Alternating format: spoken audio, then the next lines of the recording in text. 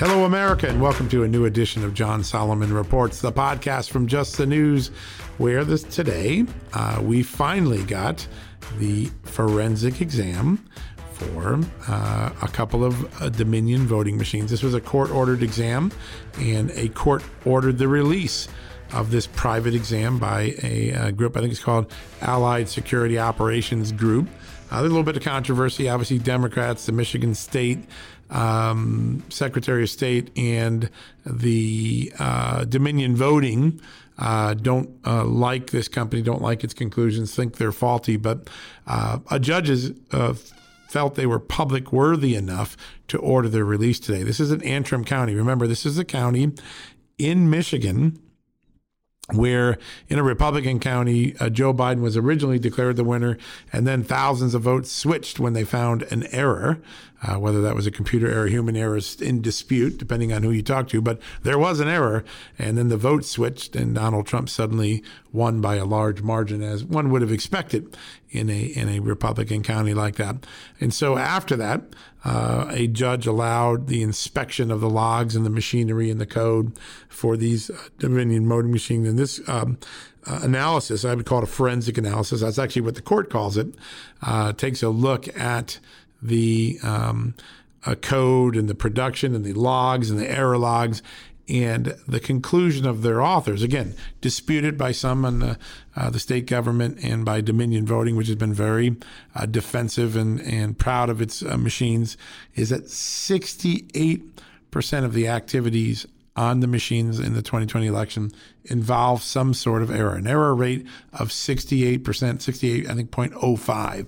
And what happens each time the machine throws an error is that it kicks it forward, according to the analysis, to what's known as adjudication, allowing a human to decide what the outcome of each error, which each dispute, each vote sequence will be, meaning someone outside the purview of the American people, the ballot box, is making a decision about what was correct on each erroneous application. That is the conclusion of this forensic report. It's eye-opening. A lot of people are talking about it across the country. If you want to read the latest, go to justthenews.com. It should be at the top of the site, and you'll be able to get a good readout of what this is, what the debate is. Both sides are going to debate this, but the mere fact that someone is even suggesting that voting machines have a large error rate is going to be dramatic and certainly dominate some discussion over the next few days. We're going to go to a quick commercial break here from our great sponsors and advertisers. When we come back, rather than do a monologue today, I wanted to move from Michigan, where we have the voting machine dispute and some ongoing legislative hearings, to Georgia, where the next big electoral race is January 5th. 2 Senate races are up for grabs, and I have a guy that's been on the ground. He's an evangelical Christian organizer, so he's pro-Republican, pro-Kelly Loeffler, pro-Senator Perdue, and he is going to talk about what he's been doing, what he's seeing on the ground. I thought it would be fun, even from a person that obviously comes from a conservative or religious perspective, and he really is a man of faith, so the Bible and Christianity and Christian values and all the things that go with that are forefront in his thinking. But he's actually organizing voters. And one of the things he's doing is focusing on low propensity evangelical or Christian voters, meaning voters who are Christian, have an interest in American policy, but aren't getting out to vote in Georgia. And he's trying to get them out to vote. He's targeted 150,000 of them. 150,000 is a large block of voters in a state where less than 20,000 votes separated Trump and Biden in the last election. I think it's closer to 12,000, 13,000. But this is one below the radar, get out the vote operation no one's talking about. David Lane has had some success in the past in getting out voters. He's built large get out the vote machines. He's also built a project called the American Renewal Project that encourages pastors to run for office and to get their constituents in church to go out and vote. There's a pastors and pews component. But I thought it would be fun to get someone that's actually on the ground doing stuff rather than the media guessing. Here's someone on the ground that can give us an eyewitness account of what's going on. I thought that would be worth listening to. We're going to spend the rest of the podcast talking to David Lane and what he's seeing and hearing on the ground right after these messages from our great sponsors and advertisers who, by the way, make this show, make Just the News possible. Please support them even as you go into Christmas. Their gifts, their services make wonderful last-minute Christmas gifts, their products, and by supporting them, you're also supporting us. So remember that as you hear these messages. We'll be right back in a few seconds with David Lane, the great evangelical political organizer, now on the ground in Georgia, trying to sway the Senate runoff races, both of those races. In a few minutes, we'll be talking to him. Right back after the messages. Hey folks, you know what? A small regret is slouching in the dentist chair thinking, I should have brushed and flossed better. A big health regret is listening to your doctor and thinking, I should have paid attention to nutrition when I was younger. I have that regret a lot. Better health today, and when it matters most, is why I take Field of Greens. Field of Greens is unlike any fruit and vegetable or green product. Field of Greens isn't watered down extracts. Field of Greens is an organic superfood.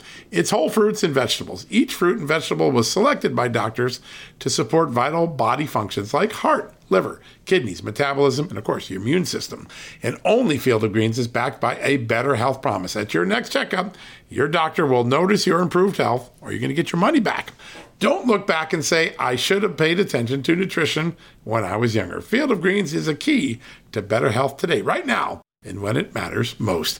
Let's get you started with 15% off and free shipping.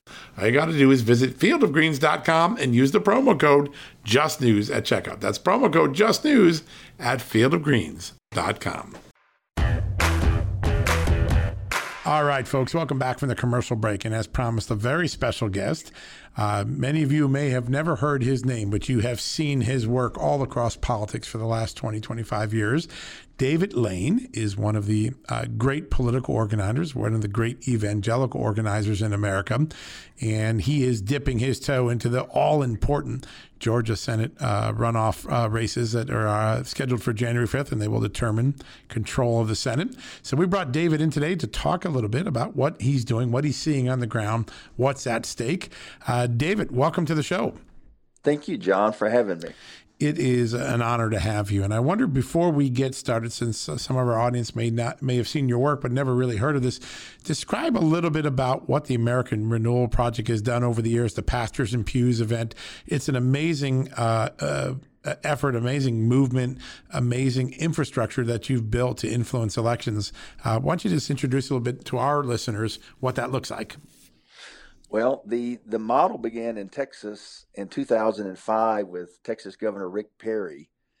And since then, we mobilized evangelical pastors and pews. Somebody's values are going to reign supreme. And if we stay home as evangelical and pro-life Catholic Christians, then the other side that gets their people in, they pass their laws and they impose their will. And so it's easily defended that America was founded by Christians for the advancement of the Christian faith. That's the Mayflower Compact. So all we're doing really is just trying to get believers who, put importance in character and values and virtues to come to the public square. Somebody's values are going to reign supreme. And so we began in 2005 in Texas with Governor Perry. We've been in 20 states now under the radar. Wow. I've never done a press conference or a press release. Under the radar. The currency in politics is how many votes can you bring to the table, or how much money can you bring that brings votes to the table. Press conferences, press releases, getting a shout out on Fox News, nothing wrong with it. But that's really not currency, or at least not large denominations of currency. So what we do is we, in a sense, stay under the radar, and we mobilize. And we've been in 20 states now. We've put up 20,000 pastors plus spouses at a hotel, fed them 3 meals, and never asked them for a penny. And the Lord has put a little less than $50 million in the door from less than 10 people since 2005. So we're really involved in these states. We're involved right now in Georgia. We have what's going on there with us is that there's really three components to our what we're up to. Number one, we actually through analytics we identify low propensity, mid propensity evangelical voters and pro-life Catholic Christian voters that are not going to vote, and we actually knock on their door. And so we're going to knock on about 120,000 doors in Georgia to have 40,000 contacts. And it's basically a get out to vote. You have a Christian responsibility to participate. And that's number one. We're doing a social media outreach where we have Georgia pastors that have recorded 30-second spots. And so we'll be showcasing those through social media all across Georgia. And then the last thing is actually we're gonna wait till the dust settles. We're not going to go in because there's so many people doing so many things in Georgia. So after toward the middle of the year or in the first quarter, let's say, we're actually going to do pastors luncheons across the state, and the goal will be 75 to 100 pastors there. And our goal is to get pastors and spiritual leaders to engage the public arena. And it was what Jesus said in Matthew 16:18. He said to Peter, upon this rock I will build he didn't say church. He used a Greek term, ecclesia. Upon this rock I'll build my ecclesia, and the gates of hell won't stand against it.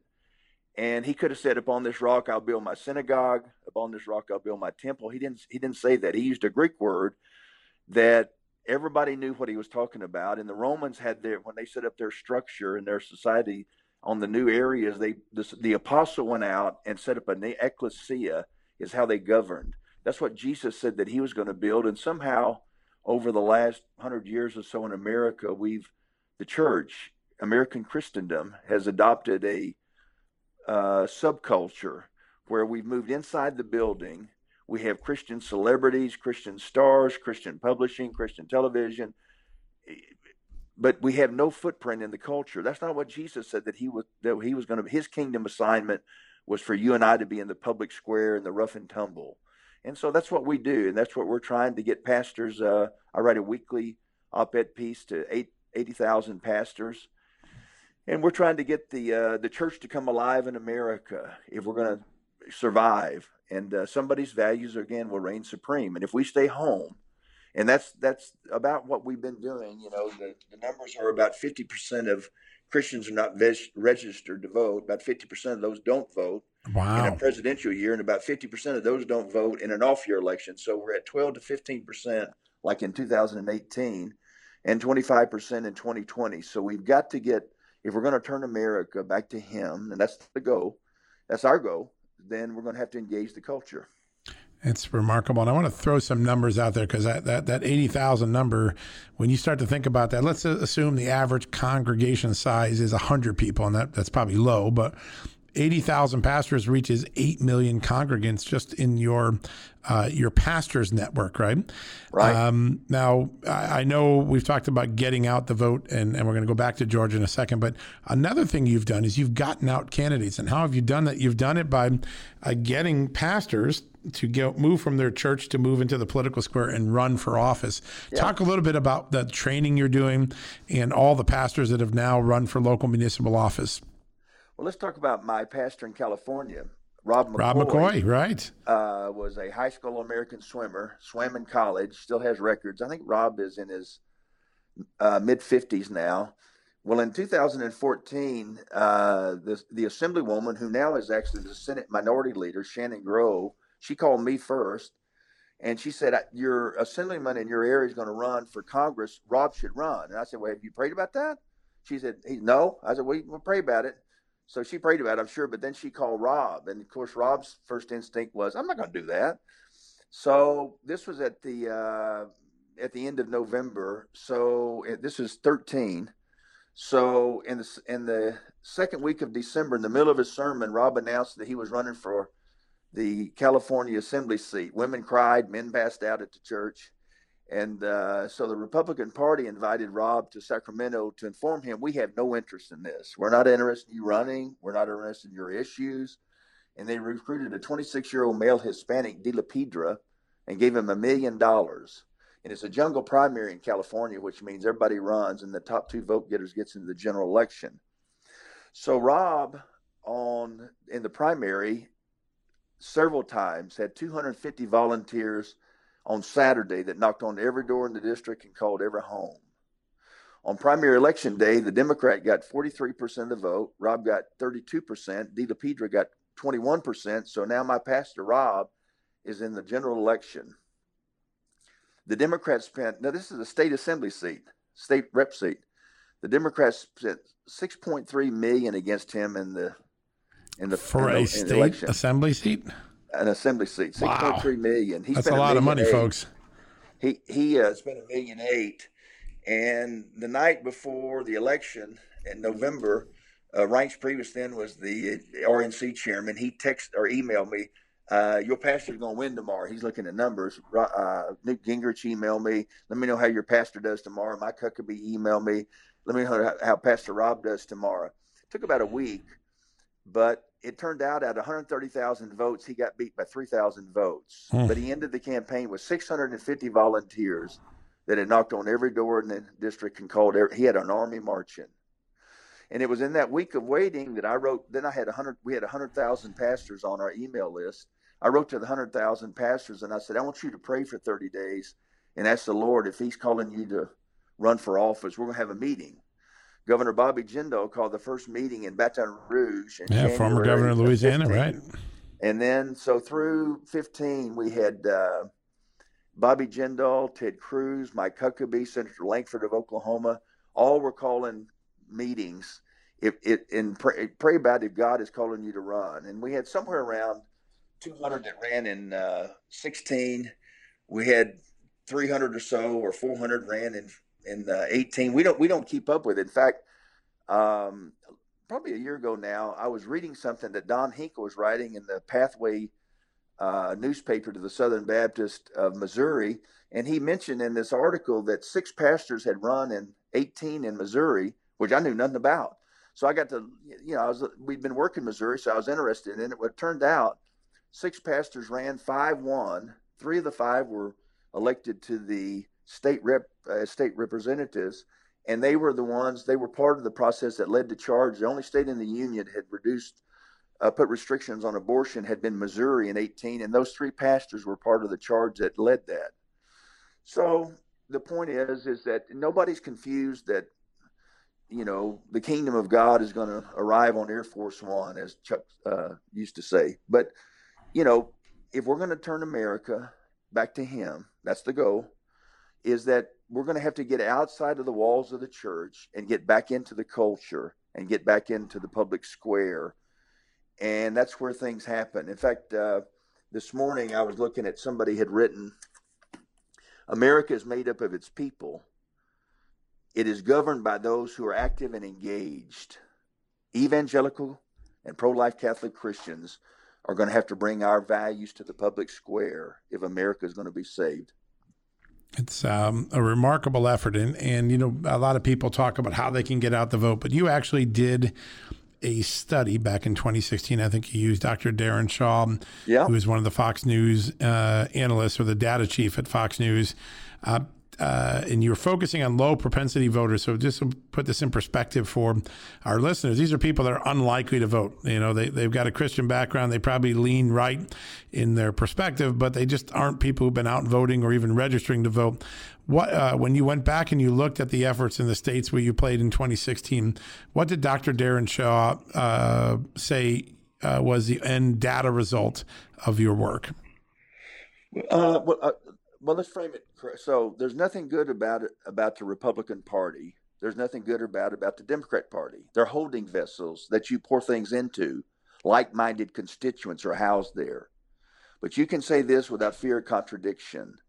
Evangelical and pro-life Catholic Christians are not housed in a party that believes in taking a baby's life at the end of it, or a homosexual marriage. That's not where evangelicals and pro-life Catholics are housed. So if I could tell the story, I'll try to make it quick. But 2 miracles happened to me in 16, if you can believe it, in a week. And so the first miracle was somebody gave me, a farmer, probably a billionaire, called me on the telephone and gave me $9 million on a telephone call that turned into 6 battleground states: Florida, Ohio, Missouri, North Carolina, Virginia, and Iowa. And he is on August the 16th. And we had a field team, and we went into those 6 states, and we knocked on and called in 60 days 1.7 million low mid propensity evangelical voters that were not going to vote. And Dr. Darren Shaw, the study, an independent third party study, showed that we increased Christian turnout by 5 to 7% in those 6 battleground states. Wow. And we did the same drill in California in 3 congressional districts in 18. He did another third party independent study, and we increased those 3 congressional districts with increased Christian turnout 6% in those 3 congressional districts in California. And it's there's nothing, it's hard work. It's knocking on doors. Yeah. It's just it ain't just putting up Facebook ads. It's a lot of ground game, isn't it? Yeah. It's and and the exciting thing to me about what's happening right now in Georgia, as I mentioned, there's a group from a church with their youth pastor from Oklahoma that's in, I believe they're in Savannah, and there's a group from North Carolina with their youth pastor that's in Augusta, knocking on low propensity, mid propensity evangelical voters' doors. And the significance of that is that these are Christians that are having to defend their worldview and their values door to door. And it takes stick-to-itiveness and discipline and rejection and all these traits that they're learning going door to door. These are your Christian operatives and mechanics and candidates. 10 or 15 years from now, these are the guys that are coming into the public square. It's really exciting what's going on that the Lord is doing about that. It's remarkable because you're trying to just influence a singular event here in Georgia on January 5th, the runoff where there are 2 Senate seats up. But when you built this with an idea that this is a gift that will keep on giving because you're going to train a whole new generation of activists on the ground and candidates, and they're going to get frontline experience that they can take with them into politics. What inspired you to structure it that way? Without over spiritualizing it, I was one of the wildest men that ever lived 40 years ago, and I came to Christ. Yes. But I'm a political mechanic, really, an operative. I write a weekly op-ed piece to 80,000 pastors, and it's spiritual, but I'm a political operative and mechanic. And so without overdoing it, I think the Lord gave it to me. I was with Newt Gingrich about, I don't know now, it's been 3 years ago, maybe 2 or 3 years ago. And I'm 20-minute meeting. I'm leaving his office. I have my hand on the door. And Newt said, "Hey, Lane, you know what your legacy is?" I said, "No." He said, "Not pastors and pews events, and those are tremendous. Your legacy is these pastors and spiritual leaders running for local office. You'll never see it in your lifetime, but 30 years from now, you're going to have changed America." And that's the hope, because it's easy to defend it. We started out, Christians founded America on a mission for the advancement of the Christian faith. And so now we've lost that. We've lost our culture. We've lost the Judeo-Christian heritage of the country. And, the deciding to put the Bible into public education, or deciding to remove it from public education, is all spiritual. It's all religious. Somebody's values. And, the progressives, the secularists, they frame it like that's neutral. That's not, their values are not neutral at all. It's a religion. It's the same thing as Christianity. Somebody's values are going to reign supreme. That's why evangelical, pro-life Catholic Christians have to come to the culture, have to come to the public square if we're going to turn America and save it. Now, the people have asked me quite often lately, how is it that a red state like Georgia suddenly had so much blue in the last few elections? And I think obviously some of the answer is what Stacey Abrams has done since the 2016 election to motivate progressives and liberals and young millennials. And there's obviously some Democratic shift going on, people from the Northeast moving to the Southeast to escape taxes, ironically. But how daunting is the task, and what are you seeing from the Democrats? Whether you agree with them or not, they clearly have put together a voter machine that we haven't seen in a long time in Georgia. Well, but Stacey Abrams, as you know, she has every right to do that. In fact, she should do it. And so the problem is not Stacey Abrams. The problem is us, evangelical and pro-life Catholic Christians. Half not registered to vote. Half of those don't vote. And half of those don't vote in an off-year election. We have to bring our values to the public square. And I think it's part of changing the church. I mean, the model, which is, we talked about earlier, is that somehow we bought into this I'll tell you a quick story. I won't tell you what city, so it won't be personal, but in the South, in a large city in the South, the city council passed a pro LGBTQ in 16, I think it was, and the mayor was all for it. And here's the church in that area had 45,000 members and a 70 million annual budget. And the mayor was reelected with 14,000 votes and a $300,000 budget. And a church that's got 45,000 members and a 70 million annual budget can't even mow their own backyard. And another city that's, a community around that large city on the other side of the city, somebody told me they raised on a Sunday 96 million for a building program. That does not fit in, it doesn't seem like, to Jesus's kingdom assignment from Matthew 16:18. Upon this rock I will build my ecclesia, and the gates of hell won't stand. We have to get out of that model that has taken us nowhere over the last 100 years and bring back to the ecclesia and bring back to the culture and bring back that somebody's values are going to reign supreme. And the people that are ruling the cultural high mountains at this point, the media and Hollywood and education, they don't believe what we believe. They're imposing their values on America, and that's what we Christians have every right to do. And going back to Stacey Abraham, she has every right to doing what she's doing, and I'm glad she's doing a good job. We got to do a good job on our end. When you're on the ground right now, what are you seeing right now? Is there energy? Is the election integrity issue sucking up some of the oxygen in Georgia? If you had to handicap how January 5th turns out, what are the keys for each of the two parties, Democrats and Republicans? Turnout is the key, as you know. It's enthusiasm is the key to the turnout, and so it's my thinking at this point that evangelical and pro-life Catholic Christians are going to move in Georgia on January the 5th. I believe that. That's why we're in there knocking on 120,000 doors. If it's up to us, and it's not up to us, it's up to the Lord. But the old saying, "Pray for a garden and take the hoe." So we're working real hard right now in Georgia, and we're expecting to win. And what is the question that is motivating voters? If you're a conservative, what is driving you to the polls? Obviously, control of the Senate is, the technical issue, but usually there's a larger issue. And it seems like in watching the debates between the candidates the last few days, there's a really pronounced question that both sides are asking: what type of America do you want to live in going forward? And who has the Senate may determine that. Is that the question that this election is going to turn on in Georgia? I think so. I mean, we don't back or oppose candidates because this is 501c3 dollars. So we're trying to turn out, evangelical and pro-life Catholic Christians. But I think that's really the bottom line would be that if a party, it's the shame of what happened in a sense to the Republicans in 16. They had the House, the Senate, and the presidency, and I don't know what they did.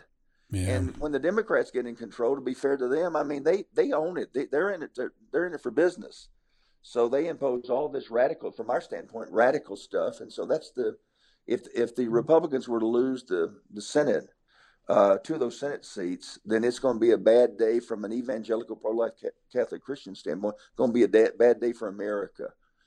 But in God's providence, I don't know what he's up to, except that he wants us to get back engaged in his model in the culture. And it's a big moment in American history. Just so many different issues that people are fighting over that will be decided by this generation of politicians, maybe for a long time to come. One of the things that has played out in 2020, we've done a lot on this show because we've tracked the work of Jenna Ellis and Phil Klein and the Thomas More Society and the Liberty University and Matt Staver, is how COVID created this extraordinary debate over whether religion is essential, whether a government can order people not to attend church during a pandemic. And of course, there was a historic ruling at the Supreme Court the night before Thanksgiving. A lot of people might not have known that because they were worrying about what turkey was going in the oven the next morning. But this year has really put the church and the state in a conflict that we haven't seen in a very long time. in your mind, how is that playing out, and what are the long-term consequences of that debate? Of course, I think it's spiritual. And so I think there's something going on besides COVID. We had to endure Russian collusion for 3 or 4 years. And turns out because of you and others like you that were exposing it, it was all a hoax. Yeah. And, you had, I think it was in March or April, you would remember, you had Dr. Nut Witkowski, who's this sort of famous German. Yes, he's a data scientist. Yeah. Yeah. And so remember he said on your show that, his advice in March or April was get the old people and the invalids out of the way. Right. Get Protect the kids them in school. Yep. Run your business. The only thing that kills a virus is herd immunity. And you have to get to 75 or 80%. When you do, it's over. Get kids in school, get the old people out of the way, go about your business, and 30 or 45 days all you've done is prolong what's happening. That's what he said in March or April. And he was 100% right. When you look out now, I think one of the most interesting sentiments in the Supreme Court rulings that went favorably for the churches was that just because you have a pandemic, you can't set aside the Constitution, that even in the midst of a pandemic, the people have to be treated equally. So if you let 100 people gather at Walmart to shop, then you can't tell 100 people they can't congregate safely with social distancing at a church. And I think that that sentiment really has sunk in the courts in the last couple of months since that rule, or actually a month since that ruling. What are the next big religious freedom cases that you see coming in the coming weeks and months? Well, we're in the middle of one right now. Is that, of course, in California, Gavin Newsom in March shut everything down. Right. My pastor, Rob McCoy, we just talked about, that became this. I didn't finish the story, by the way. He got beat, but then he became the city councilman. He became the mayor of Thousand Oaks, California. We actually shut down our church in California, I think from April, May. And when Governor Newsom, when they were looting and rioting and burning the buildings in Los Angeles, and Governor Newsom tweeted, "God bless you. We hear your rage, and God bless you, and go forward." My pastor said, "I'm done." So he went back to having church. Our church ran about 400, Calvary Chapel, Thousand Oaks, about 400 on Sunday, not counting the kids in the nursery. And the next Sunday, we had 2,500 people at church. And we're running right now about 2,000 a Sunday. He's been to court 4 times now. Pastor McClure in Calvary Chapel, San Jose, I'm told, has been fined $750,000. Yeah, I think I just read that the other day. Yeah, amazing number. In Pasadena, Pastor Cheon, who's Korean, he's been fined, I think, $450,000 and received a letter from the city prosecutor. What you're doing is criminal. You're going to go to jail. Wow. So I think this is the beginning of something bigger that's going to happen. And these guys that I'm talking about, and my pastor now haven't been to court 4 times and got another hearing coming. These are champions that are standing in the culture.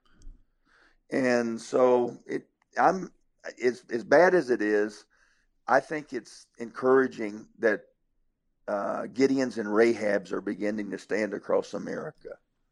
The using the biblical allegories, people really are standing up in ways that, a couple of years ago we might have been complacent, but it really has brought this issue of equal treatment of the churches to the forefront. Your predictions right now, I'll put you on the spot as the last thing. I hate to do this, but it's always fun to. If you had to guess today on January 7th or 8th, when all the votes are counted in Georgia, do we have a Republican-controlled Senate or a Democratic-controlled Senate? I think you have a Republican-controlled Senate. As I said, we're really involved, as other people are, many other organizations. We're not the only game in town, but we're the only game in town that's knocking on low, mid-propensity evangelical voters' doors with Christian kids, with their youth pastors, these are the men of Issachar, that the Old Testament, that know the times and know what to do. So these are the up and coming. There's real hope for America. I want to say that because we've been negative most of the day. There's real hope for America because I believe evangelicals and pro-life Catholic Christians are coming to the public square. They're definitely been more active in the last 4 or 5 elections. A lot of it, from your work, But there are just so many important legal issues that have worked through the cases, and this confrontation between government and religious liberty has become one of the defining issues in the courts the last few years. So Republican Senate, and then as you look out over 2022, 2024, what does the Republican Party need to do to keep this remarkable 75 million person coalition that Donald Trump built and grow it? I mean, when you look out over beyond evangelicals, you've got, more African Americans coming to the party, more Hispanics coming to the party, more middle class and working class people joining the Republican Party. It's a different party than it was in 2015. How do Republicans build it, and what do Democrats try to do to suck some of those people back into their vortex? Well, the reason I think that it's changing is that at some point, to be fair, I guess the battle was between Republicans and Democrats. Anybody who thinks that what's going on in America today has anything to do with Democrats or Republicans is really confused. This is a war between two ideologies, Christianity versus secularism. It's easy. It's easily defended. Not only were we started with Christians, but the biblical education. I remember Fisher Ames, the founder of Fisher Ames, was writing, who was a co-author of the First Amendment. He was concerned that you're taking the Bible out of public education in the late 18th century. Yeah, right. And he's concerned about that. And so here, somehow in the last 100 years, as you know, first they took out prayer, then they took out the Bible, and then they imposed abortion. And then that was in 73. In 1980, they removed the 10 Commandments from the walls in the government buildings. And now they've imposed, they found in the Constitution of all places the right to homosexual marriage. And so it's just really obvious. Secularism is a religion, as well as Christianity is, and it's somebody's values. And secularists have imposed their religion on America. And we've allowed them to do that through giving them the schools, giving them government-run education. What they were doing before they shut the good thing about shutting the education down in California right now, is that what they were doing to those, grooming these kids through what they were doing to public education was just criminal in California. So we got to get our people. Righteousness exalts a nation. Solomon said, the glory of a nation is in righteousness, not in its GDP or its government-run buildings and programs. The glory of a nation and individual is righteousness. We have to get back to values and virtues if we're going to be a righteous people and a righteous nation. Well, I'd say this election has been a defining debate, and as you said, there are just two views of the world that are now very pronounced, and the choices are clear. If you believe in secularism and socialism and big government, you've got one path. If you believe in religious liberty and faith and Christianity as a core, Judeo-Christian core to American governance, and you've got another vision. It's a remarkable thing to see the lines so clearly drawn, and both sides are so clear about where they stand, that the American people certainly the Georgia voters will have a very clear choice on January 5th. David, I want to thank you so much for the time and what you're doing. We'd love to get you back on after the Georgia race to get a postmortem about what happened and what's next in electoral politics in America. So we'll get you back. Thank you, brother. And you're doing a great job at Just the News. Oh, thank you so much, David. We really appreciate it. Well, we'll be staying in touch and keeping a close eye, as everyone is, on that amazing runoff race in Georgia. All right, folks, we're going to go to a quick commercial break. When we come back, we'll wrap things up for the day. Worried about letting someone else pick out the perfect avocado for your perfect impress them on the third date guacamole?